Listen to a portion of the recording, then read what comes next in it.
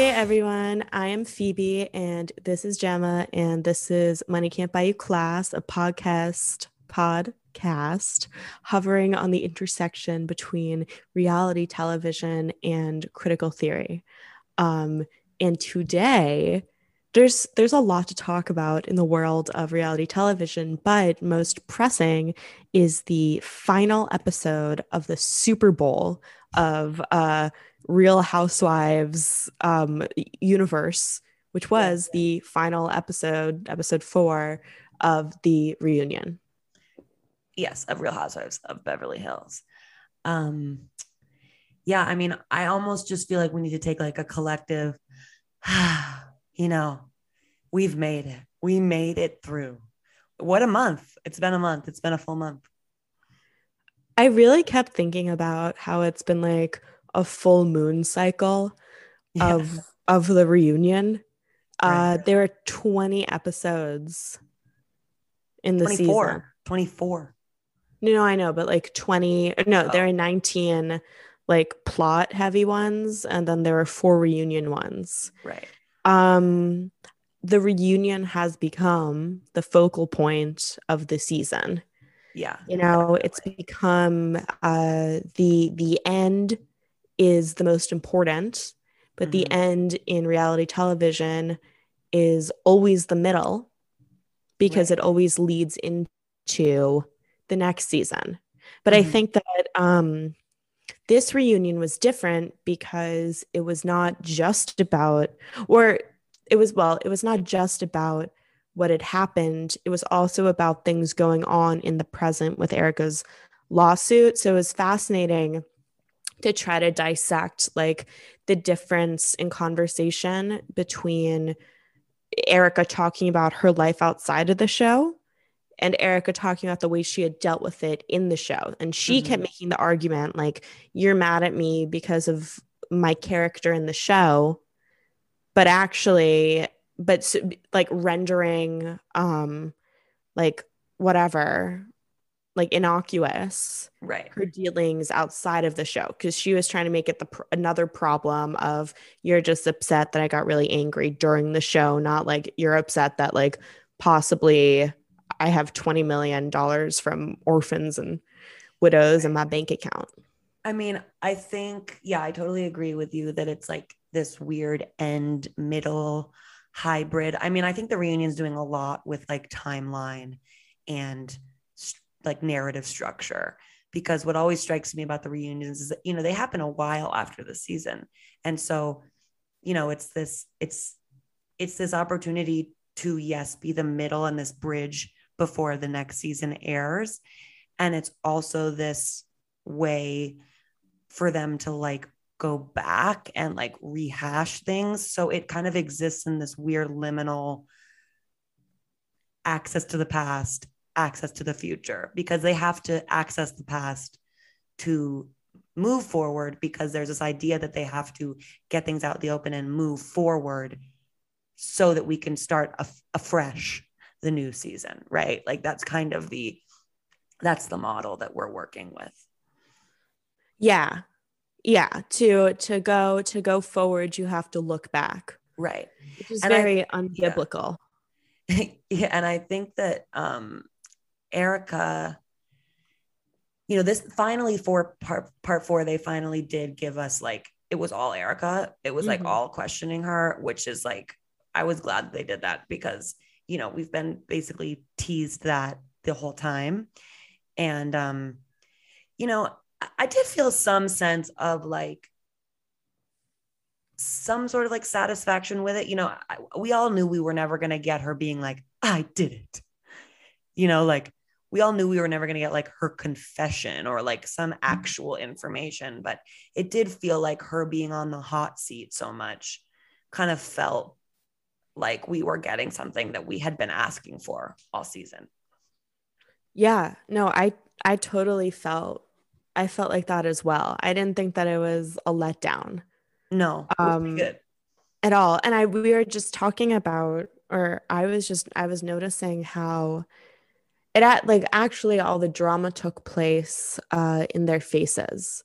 Like the drama didn't take place in the words that were said, like a show like Vanderpump Rules, or even like the Architectural Digest videos where like there's a weird, surreal, eerie uncanniness to the language. But Mm-hmm. I think especially because it was just back and forth between Erica and Andy, the language was all preemptive, right? It was Yeah. all rehearsed. But where you could really see what was going on was in like the strained expressions, Mm-hmm. not only in Erica's face, but also in like Andy's face, and then in like the reaction listening faces of all the other women who were trying as hard as they could to assume just like a posture of almost invisibility. Like they weren't there, they weren't listening, they didn't react, but like behind their eyes, you can see so much Yeah. I mean, Sutton stuff didn't going even on. react when Erica called her a cunt. A bitchy fucking cunt. Sutton was like, yeah, okay. Like, Right. and well, one thing I wanted to think about too was this like, so you're talking about the reaction phases, and that's like become a character in reality TV, is like who has great reactions. Like The Bachelorette, like he Justin. was great because he Justin. made like Yeah. a lot of like very animated face, and the audience loved it. They were like, because it's almost like that's you're in, like as the audience, you're sitting at home making a face, and then you're like, oh, somebody on the show is there too. And I was listening to um a podcast today, and they were talking about how Kyle has really like become like the reaction gif character. Like we rely on Kyle. Basically, Kyle's been there since season 1. She's making money, and she's like just react. She basically just stokes fires and then like makes really intense expressions. And like we all rely on that from her, So like Erica calls Sutton like a bitchy fucking cunt, and then Sutton barely registers it, and Kyle's mouth like drops to the floor. It's like it's kind of this role that's necessary. And that I think what you're talking about with the facial reactions is like, I think the reunion really solidifies the kind of roles of the cast, even in the way Mm. that it's situated. Like the whole idea of like, so in the reunions, it's Andy in the middle, and it's 2 couches flanking him with 3 housewives, or 2 or 3 housewives on either side, and they order it. Whoever's closest to Andy is basically like the star of the season. So like if you're closest on the couch, you've had like the most drama, like you have the most to offer. So it really does break down the hierarchy of like each character of the show. Yeah. And I'm even thinking about what we were talking about last week in terms of like Andy as this like parasitical or like science fiction-y host, like Mm-hmm. a host in that context, and how the couches become like his arms, like his like appendages, right? Ooh, yeah. Right. And like it like even like Medusa with like the snakes in her hair, how like you want the people strongest to you closest as like a protection or something. And I don't know. So that's kind of interesting to just like get really dizzy thinking about like the housewives as like pores on Yeah, the arms, like the for couch sure. arms of alien Andy. Well, Yeah. or sorry, go ahead. I was also, so when you're talking about the phases and like the kind of lack of language, the one thing I noticed, I think that I agree with that there's like this kind of like, it was a very bare bones kind of language. It was just questions and answers. There wasn't a lot of like nuance.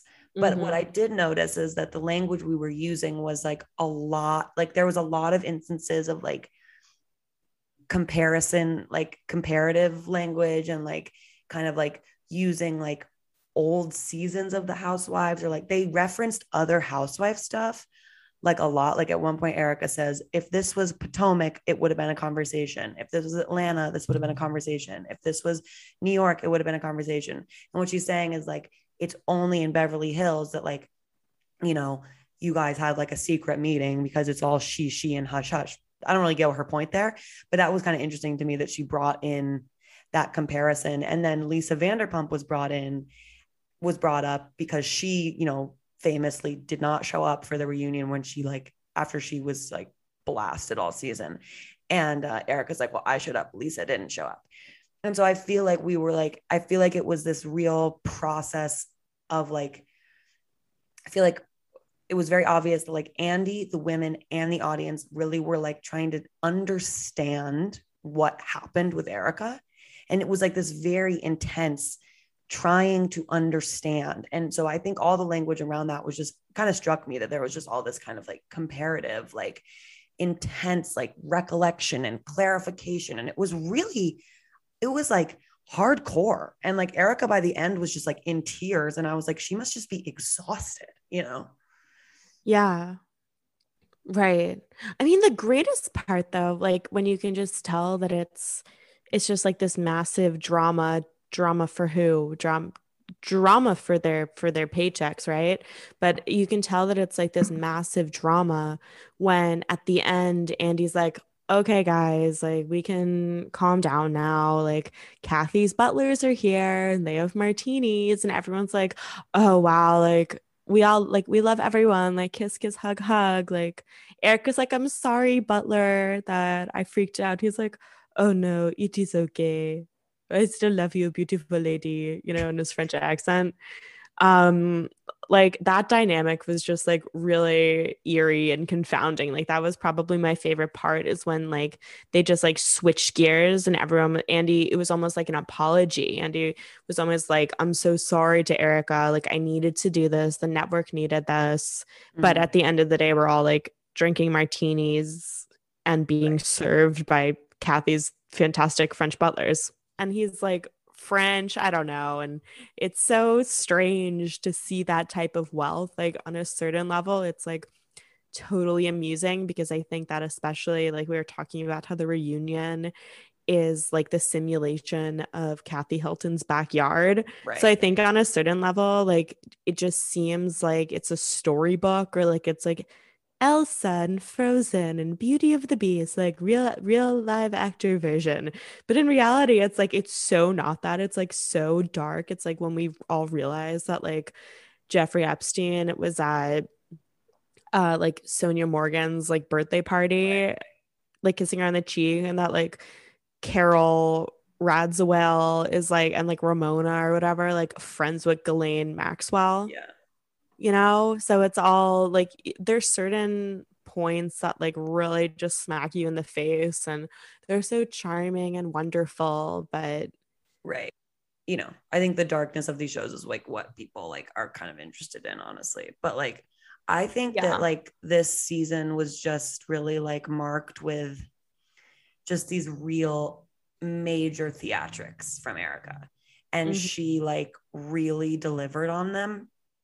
And I feel like this final reunion was like her cherry on top of her performance. And like, you know, you're talking about the face, like the ways her face was. And like, she also did this, like, she did this motion that I had to write it down when she's talking about Tom's weird ass car accident that I still do not understand. Like, he I know. crashed a bridge on their property. They have a bridge. Like, what do you mean Dude, a I don't ravine? know. You mean like a ditch? It wasn't a ravine. You don't have a river. Like, what? Do you have a moat? But the way that she tells a story and she's like being really intense, right? And then Crystal tries to interrupt and she's like, "No, let me finish. Let me finish."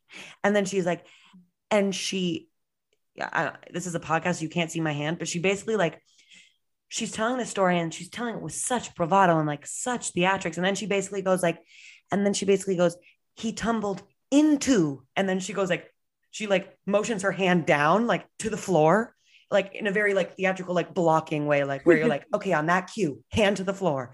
And she's like, Right. "Into the ravine."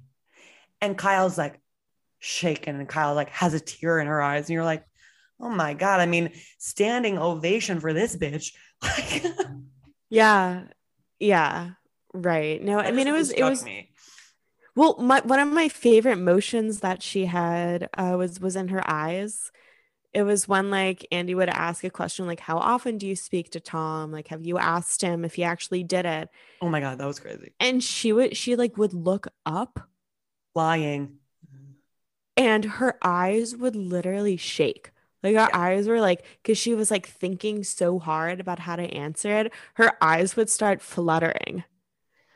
She's like, And I've it asked was, him, I mean, it was I asked him beautiful. if I did it. I'm like, okay. I don't know though. Yeah. To play into to just for a moment assume the role of just a watcher and not a critical thinker. I I'm not sure she knew about it. I'm not Oh sure yeah, she no, me did. neither. I don't think she knew. I think that she now knows and isn't really playing it well and like doesn't have compassion because she's like kind of been like calloused by wealth and I think she thinks she deserves a lot and but I don't think she knew about this. I got to be honest. I think she might have been willfully blind, but I don't think she knew. Yeah. What does it mean to know or not know, though? And how can you prove, Cuz it's but that's the thing I was thinking about. cuz Like, it's like is she complicit in the crime? Like did she know he was doing this? right, no, right. But what is that? Like, what does that mean? How can you prove if someone knew about something? Because from paperwork, it seems like she knew. Right. So, right. And I don't know. I was just thinking about how it's like, is she knew or she didn't know? If she knows or if she knew, she's guilty of being complicit. But if Yeah. she didn't know, she's she's innocent. Or if she didn't Right. know, she can like live her life in like a different Well, way. I think it's about reputation. Like I think the knowing and not knowing is about like and it's about like the show. It's like is she like a literal was she part of these like pretty egregious financial crimes? Like was she aware? Was she an actor in them?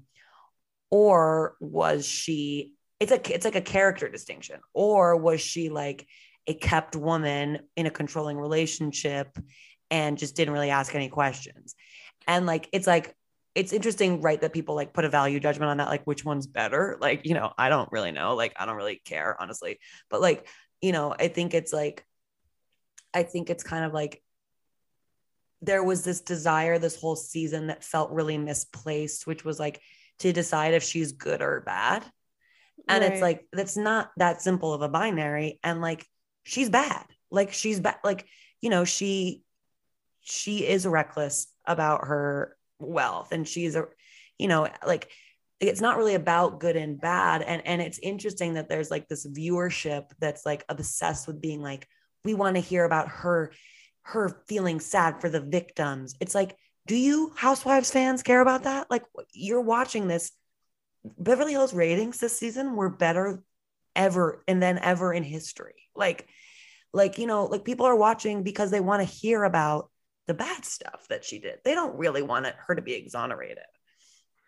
Yeah. Right. But it's also, which is why I'm saying it's like this Yeah. brilliant theatrical distinction or performance she's putting on, because what she's doing is she's making the distinction between like what Tom did outside of the show and what I did on the show. Yeah. Where it's like, sure, she can be innocent.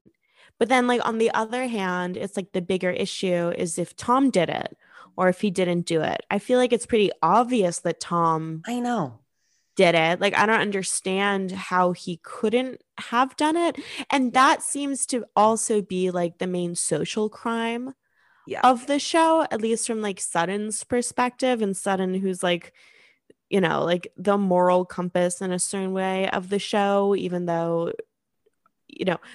she had a very big racial faux pas at the Yeah. beginning. I did love her reunion look, I must say. I know, like the different eyeshadows. And then That the, was the weird. earrings, the earrings on the shoulders, very chic. Yeah, she's kind of like an ugly woman. And I kind of She has an appreciate that. she has this is terrible, but she has a very ugly body. She is like yeah, She has no, like it's stick weird. legs and like paunchy belly.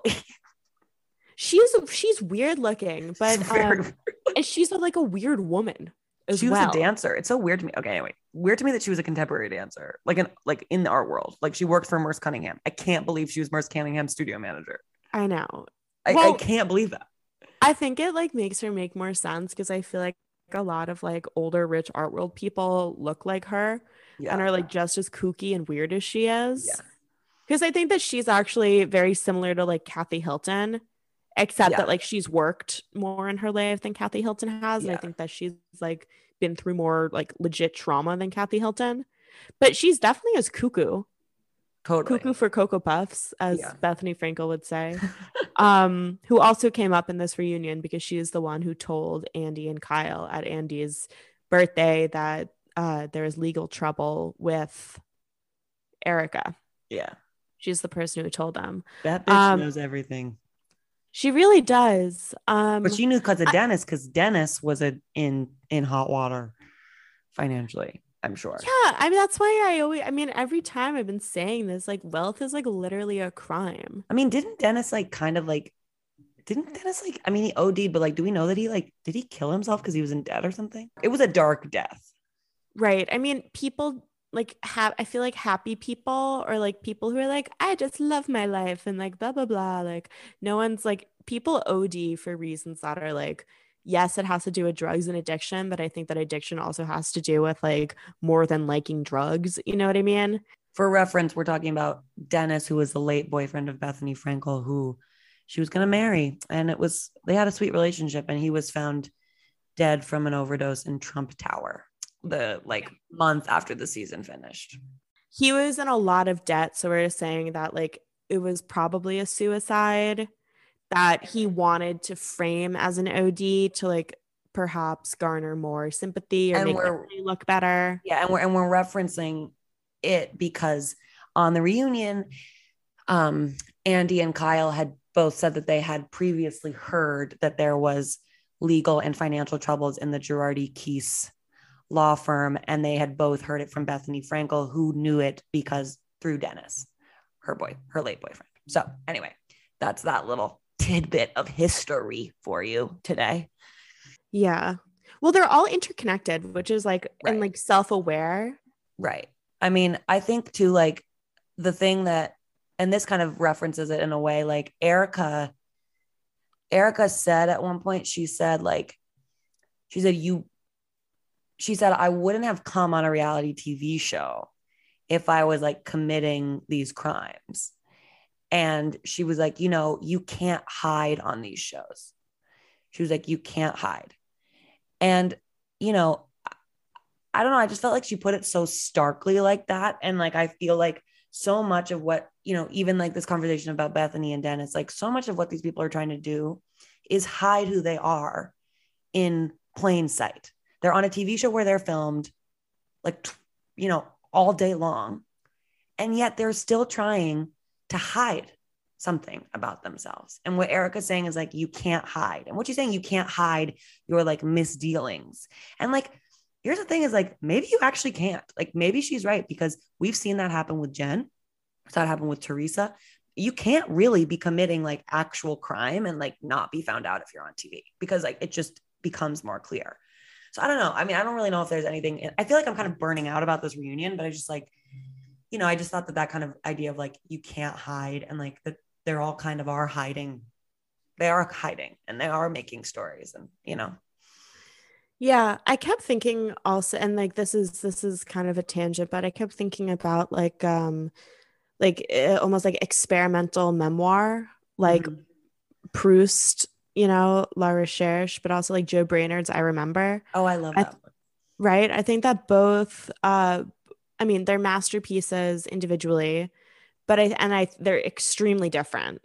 And we won't get into their differences, but I think both of them are striving or experimentally striving for like a totality of self-knowledge shared with others. Like Proust devotes like thousands of pages to trying as hard as he possibly can to remember every aspect of his childhood and youth in narrative form so as to like because he was on his deathbed, basically he was on a sick bed when he was writing it, to like I don't know, to narrativize it, to prove something. Like that's the big question. It's like you remember it, it overwhelms you and then you spill it out. Mm. right? But I think that, but there's still so much that's lost once you choose a narrative path Yeah. in the memoir, right? Because all of a sudden the story is about uh you know the oh my god, what's the girl's name in that? It's like so famous. I don't know why I'm forgetting it. But all of a sudden it becomes about like the weird relationship that Proust had between like himself and the girl, and like it's like the narrative becomes kind of defined even by like the structure of like the spires outside of his bedroom. And I think that what's lost in a narrative are all the other possible narratives that it could have taken on. Yeah. And I think that like in Joe Brainard's I Remember, you know, that's like over 100 pages or about 100 pages of him going, I remember X, I remember X, I remember X. But there's still so much in between that Yeah. even if you literally devote your narrative to only saying, I I don't know. remember this, I remember that, everything else is left out. Like there's an infinite amount of selfhood that's left out, which Right. is why I'm kind of like it's fascinating to think about reality television or Erica's claim you can't hide anything in terms of Mm. that type of thing, because it's like Mm. they obviously can hide the majority of their lives, right? Yeah. Right. But yeah, so a couple of things. Love that connection that you just made. And, I remember is like a very moving book because of that for me. Like for me, like I'm like, it's very moving. It like feels kind of painful because you can feel this grasp for and desperation to be. And he was also sick. I mean, he was, Yes. had AIDS. Anyway, keep Yeah. going when he wrote Right. that. Yeah. And like, like the kind of like desperation or grasp or just kind of like practice of writing down things like I remember going through your memories and kind of cataloging them in this book to make something that's about you. But obviously when you read that kind of stuff, you feel the absence so strongly because it's so simply written, like there's since it's one line, it's like literally what's between the line. Like, that's the feeling that it evokes for me is this kind of like pain of like, we can't really be known. Like not to like go there, but like it's hard to be known. And I think what you're talking about with reality TV is interesting to me because I think there's this desire for viewers that they can't hide from us and that we do know everything about them. And that's the whole performance of being a viewer of reality television is you're like, well, I know them. Like I'm their friend. Like, and celebrity in general. It's like, but especially reality TV stars, like you're like, oh no, they can't hide from me. I know them really well. Like, and that's this whole Erica thing. All this questioning is like, also it's like hugely about the audience because the audience is like, we need to know what you know. And like, we need to hear X, Y, and Z from you. It's this kind of interesting role of like the audience, like wants to really, really, really, really wants to believe that they know these people. Yeah, right. And I think that it's in Nietzsche in the Gay Science when he's writing about theater. He says, I'm paraphrasing, but he says like I'm not interested in perfect, beautiful theater. I'm only interested in when people kind of mess up on stage. Mm-hmm. Right? He's like I'm interested in like the theatrics of theatrics. Yeah. And I think that that's also something that we see a lot of, or that we want a lot in reality television, is like their mess up in their performance, Mm-hmm. right? That kind of serves as this like almost like adrenaline superlative function of knowing, Yeah. right? Is when you know someone's facade and then they break it, even if Yeah. it's only for a second, and all of a sudden you feel more, I guess, interested or entwined Right. The or part slippage, of, yeah. the slippage is where something real comes in. Right. And I think that like in a certain way we got that a little bit Mm-hmm. in this reunion because it's exhausting and Andy was pushing Erica so hard. And I think we also were getting like Crystal, actually, I think her expressions um I was drawn to the most because I mean, she just like she looked frightened, she looked sad, She looked angry. She looked loving. She looked very alone. She was very, and she was like like all the other ladies. She like very good posture. She sits up, the hands are on the lap, like, the backs are straight, the eyes are Yeah. towards Andy, blah, blah, blah. But you could just see like behind her eyes, there was just like this insane like explosion of like emotion and, Right. And that going was her on. first reunion. Right. And it was just like kind of beautiful to see because usually they're all screaming at each other the whole time. So you don't like Yeah. see their moments of silence. But I think that this time you really, and like Kathy's eyes were like vacant. She had no idea what was going on. Kathy putting on the lipstick. I'm like, this I bitch know. in the lipstick. I mean, Rinna looks smug. yeah.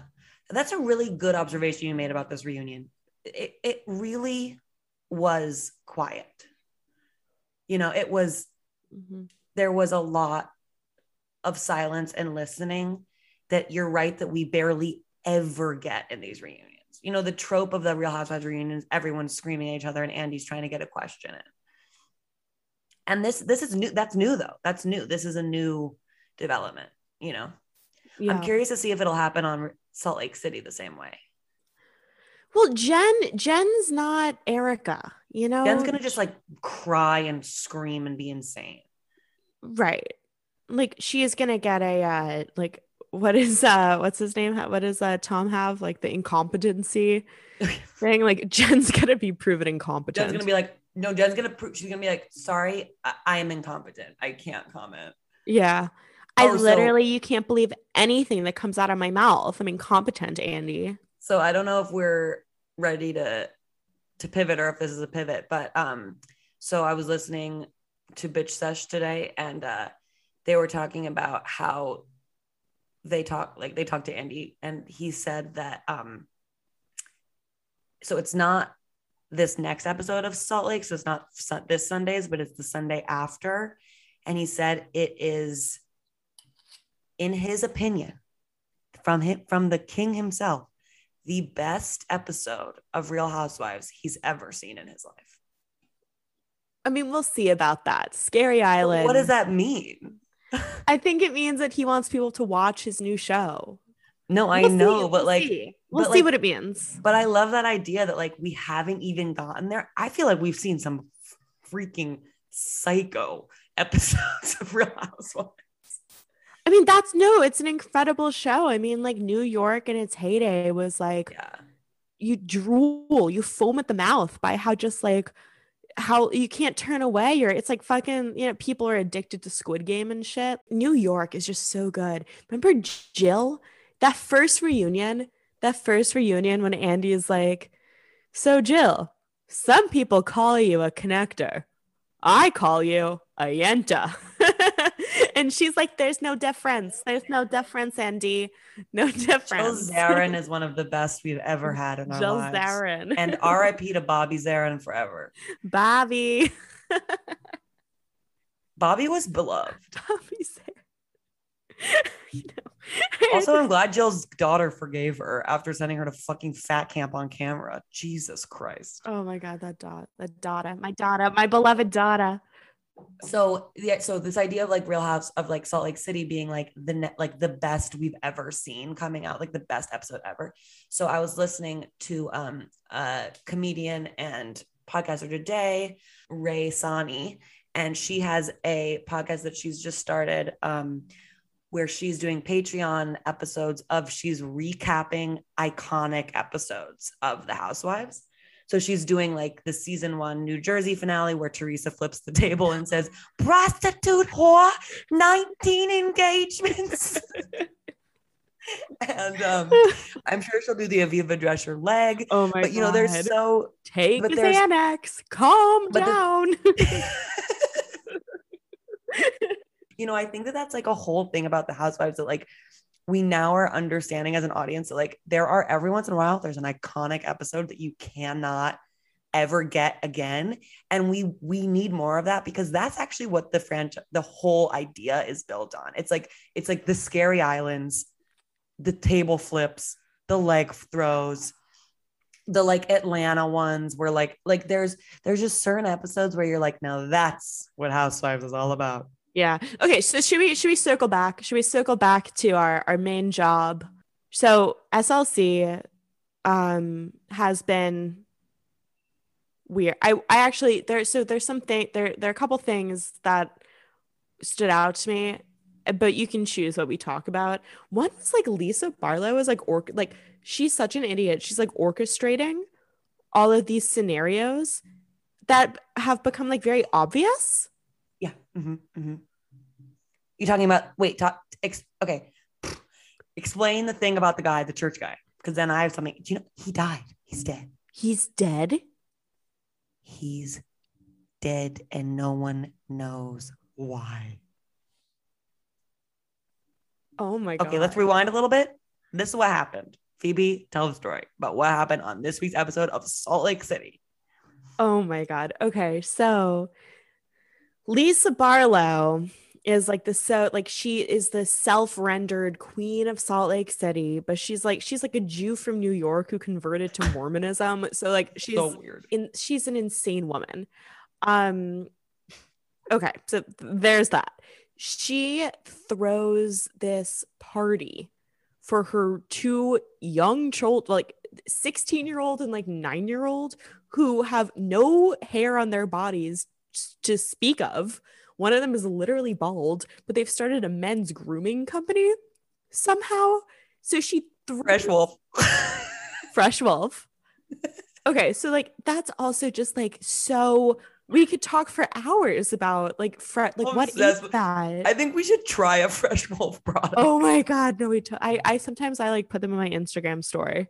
Oh my God, yes, sponsored. This podcast is sponsored by Fresh Wolf. Anyway, so there's a party for Fresh Wolf, and Lisa Barlow only invites Meredith and Whitney. Whitney gets like the stomach flu, so Meredith shows up. Meredith is talking to Lisa when this man comes up in like a very robotic way, like obviously planned, like it's just like awkward. He's like, well, hey ladies, excuse me, can I say goodbye to you now? Like, no, like kind of like putting his bot, like blocking himself towards the camera. He's like, oh, this is, what's his name? Like Carson. Like he knows Mary. And then Lisa's like, okay, I gotta go. Meredith loves Mary. She's like, I have a photo op, but like you guys just chat. I'll be right back. So then Meredith is like, oh, like, how do you know Mary? And this guy's like, oh, Mary, you ask? How do I know her?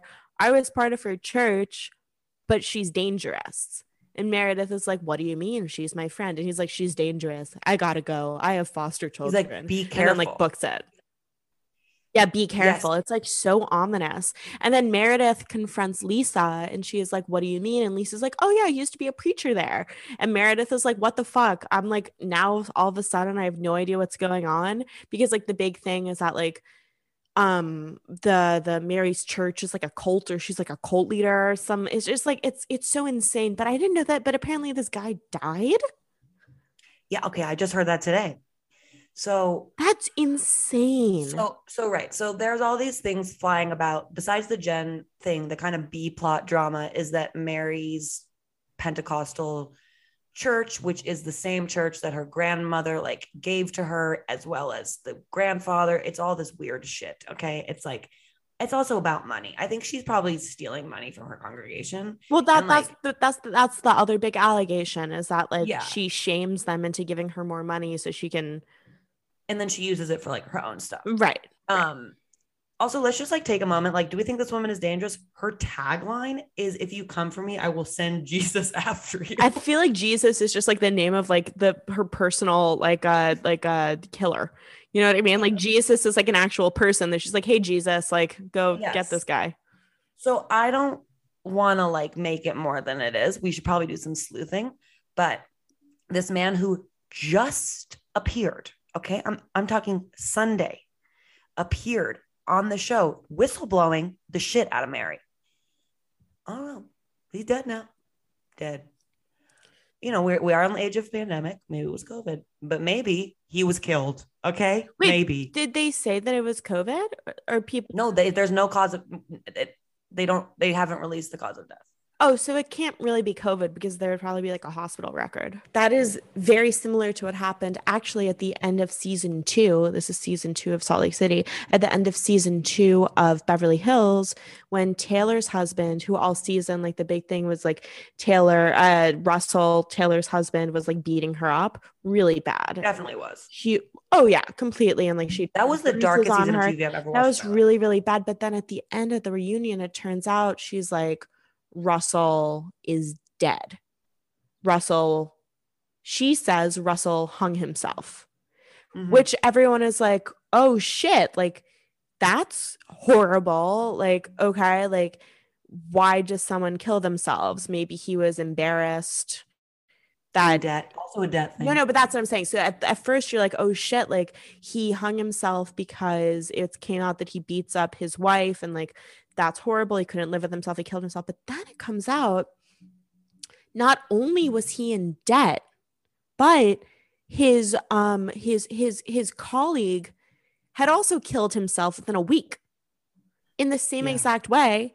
And it also turns out that Taylor, a week before Russell died, this like business associate of Russell had come to her house and been like, you need to sign this document.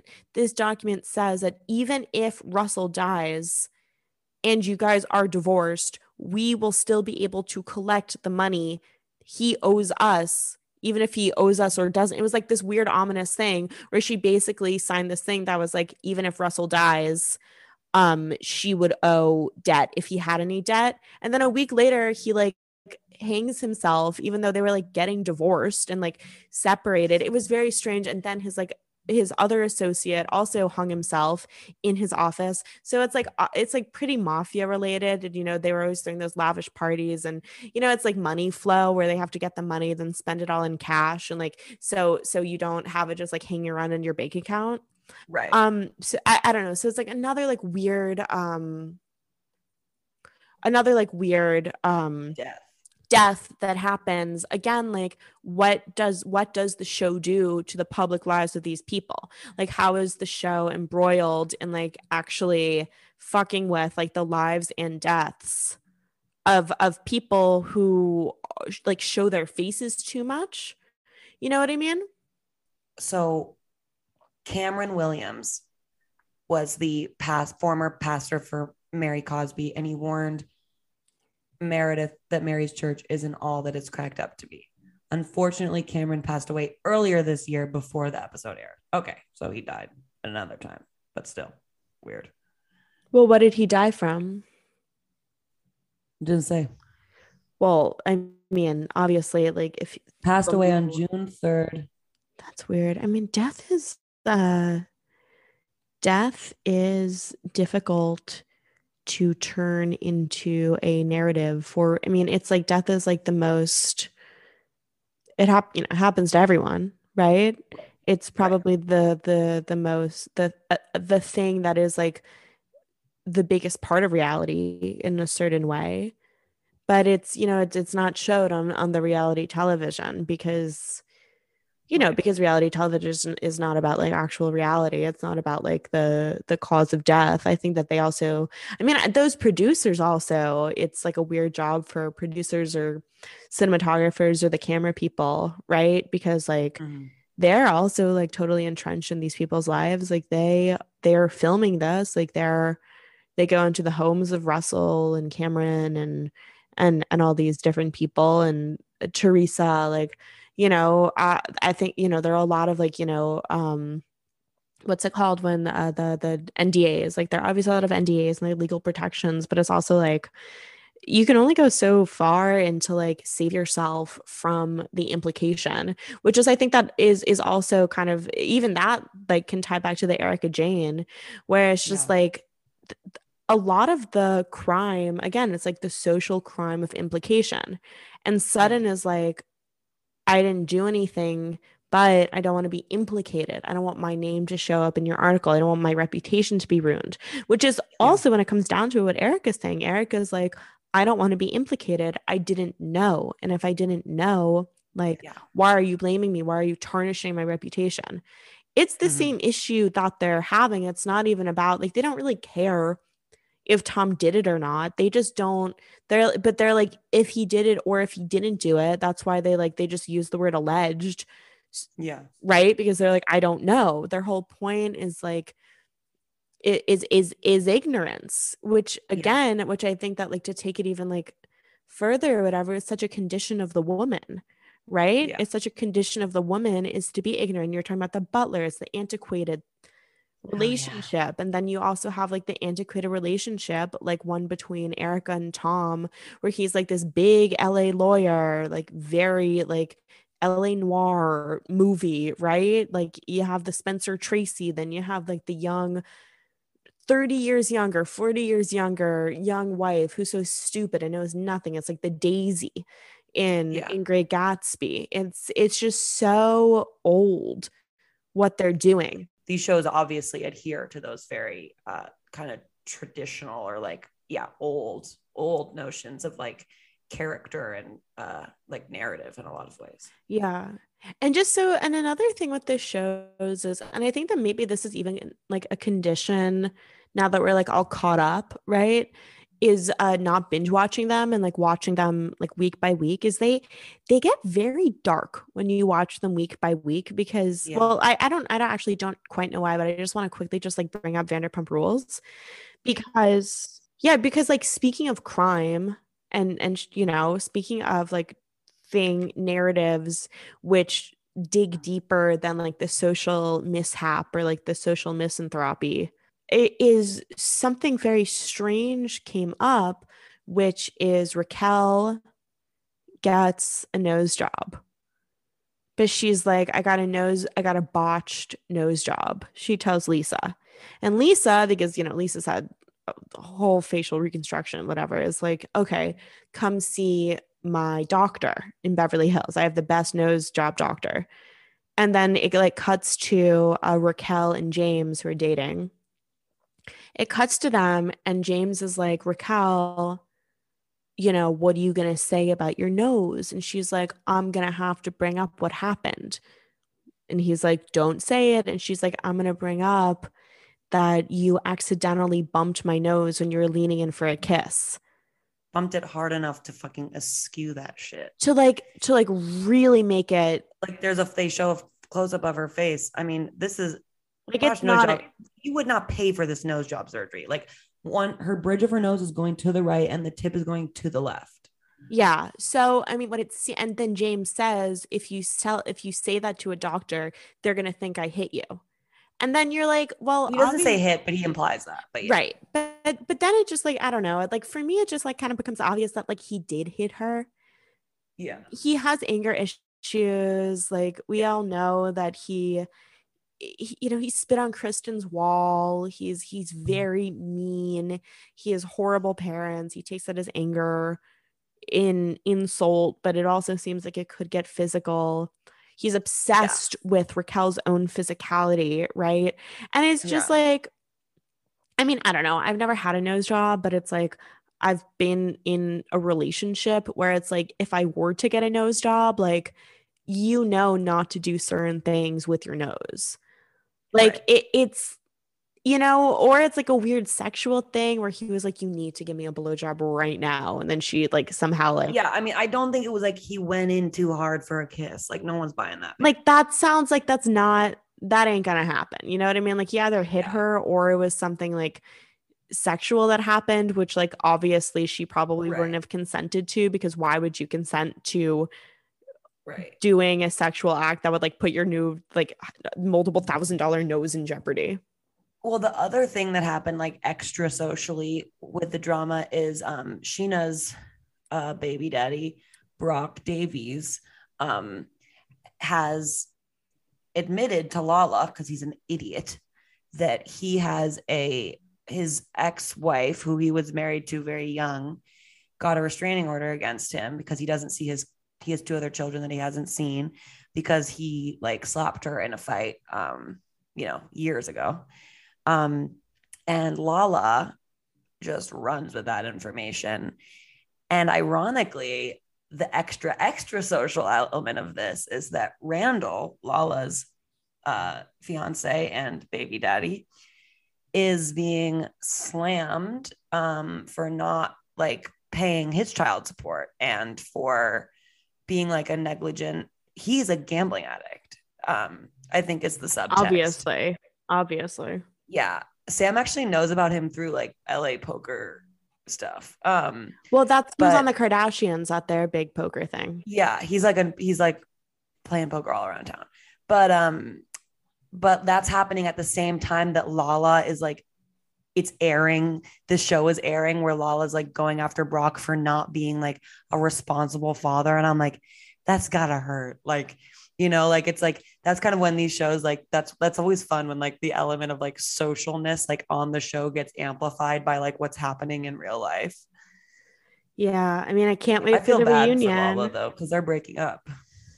Yeah. Well, it's just so sad. It's so sad to like watch. I think that's actually one of the reasons why it's like sad to watch the shows as they're airing because Yeah. like these people's lives move so quickly because they're just like constantly entrenched in like superficiality and there's never anything real Right. about their it's not just nothing's real about the show, but it's like nothing's real about their lives, Yeah. right? It's all fantasy, it's all speculation that Yeah. like the relationships barely last as long as the season of television does. So Mhm. to watch the season of television as like a form of entertainment while also like reading on Twitter and tabloids or whatever, like seeing on their Yeah. literal Instagrams like what's going on with them at the Yeah. time that the shows are airing, it's like it's like the diametrical opposite, to quote Dorit. um it's Incessant diametrical opposite. I know, but it's like it's just so sad because you just realize that like the longevity that they crave or like the health, the love that they crave, it's just like it's gone. It's not possible for Yeah. them. I was feeling I was feeling pain for the Vanderpump Rules cast this week. You know, like I was feeling sad for Sheena. Like, I mean, she seems like she's in love with Brock and like whatever, you know, I don't really whatever their relationship is, what it is. But like Sheena has wanted to be a part of a family and be safe and secure for so long. And you know, we watched her like not know that her boyfriend had a pill addiction. We, you know, Oh, or and Shay, oh, so we watched her be engaged and married to married. Shay and get divorced because he was an addict. We watched her think she was in love with that guy Rob, you know, like she's been craving partnership and a family for so long. And, you know, I think for Lala to kind of throw this out there and make people doubt her. And she says, she's like, my track record doesn't make this look very good. She's like, you know, yet again, Sheena sound like a weird guy, like to like hitch her wagon to. And then I'm also feeling a lot of pain for Katie Maloney. She's going through it. Like, I really hope she does have a baby. Yeah, I was thinking that now it's like the perfect time for like Lala to transition to Real Housewives of Beverly Hills. Oh, she probably would. That's kind of where her aim, I feel like. Yeah, I Because mean, Stassi was always aiming for that. right, but like Stassi is not going to do that because she's like getting married to Bo, who's like, perfectly well off financially, but like by no means a multimillionaire. But Art school. yeah, he went to art school. Um but actually like Lala is someone whose past almost like mimics the past of like a good amount of like Erica, for example, who was like Yeah. dabbling in like sex work, right? Mhm. Was a hostess. I mean, Lala met Randall at SUR because she sat at his table, and Erica met Tom because she was a host and sat him at his table. So, I think that you can actually like it's Lala is a very maybe we should have an episode like devoted to Lala because she's a I would love very that. fascinating character and she's from Salt Lake City. Let's read her book. Oh yeah, we should totally read her book. Well, yeah, I mean, I'm getting a little bit of a headache. I've really thought through this reunion and I really crunched it up, man. I really thought about it. I just get sad. I think I just like what I feel is like I feel like sad and defeated because it's like there's so much plot that goes on that I feel like completely overwhelmed or blindsided by like the trivialities of these people's lives that like I truly like I don't care about them. Like I care about the show. I don't know. I just like I get really sad when they're all happening in real time. Well, there's no more reunion. We're reunioned out. Now it's time to focus on SLC. Other shit. Why this man died. It's time to focus on Jen Shah true crime story. Alrighty. Well, you know, thank you, our dear listeners. We love you so much. We love each and every one of you. Yes. Individually for your own unique qualities and sensibilities. You're all very special snowflakes. Yes, you are. And I'm working on being cool on Instagram. So just like bear with me. Okay. Follow us. You don't need to work on it. At Money Can't Buy You Class _pod.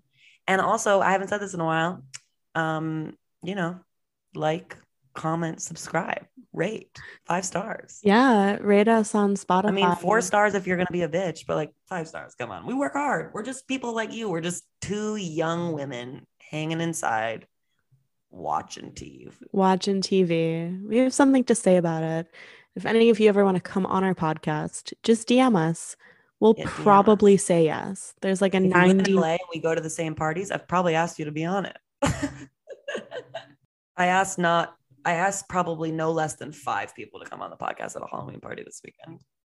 Thanks for listening. Hopefully we're going to try to get some more guests on. Going to, you know, keep delivering you the hot content. Yeah. Hot, steamy content right off the burner. Right off the burner. Thanks for listening. Bye. Bye.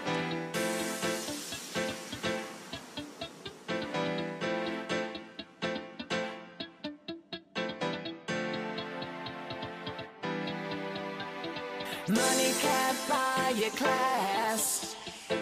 Money can't buy your class. Elegance is learned, my friends. Elegance is learned. Oh yeah. Money can't buy your class. Money can't buy your class. Elegance is learned, my friends. Elegance is learned. How many men there are that forget to hold the door when I give them so much more than they can imagine? Money rich and manners poor, never got the boys too far. Money talks, but I just walk when I can't stand it. And the primary mistake, texting on a date. If you make a lady wait, she'll take a pass. The lesson all should learn, even if there's cash to burn. Respect yourself, cause no one else can change your path. Money can't buy your class. Money can't buy your class. Elegance is learned, my friends. Elegance is learned, oh yeah. Money can't buy your class. Money can't buy your class. Elegance is learned, my friends. Elegance is learned. Now ladies, don't forget to allow the men you've met to exemplify their very best behavior. When entering a room, greet everyone, and soon you'll be invited and entitled to the grandeur your company should feel when a conversation's real, even if the topic feels like science class. You can tell where someone's been without even asking him. He's either rude or has some style and panache. Money can't buy your class. Money can't buy your class. Elegance is learned, my friends. Elegance is learned, oh yeah.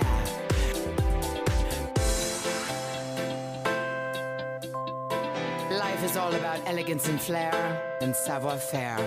You don't have to be rich or famous to be unforgettable. Haha. It's not about where you're from, it's about what you've learned. Money can't buy your class.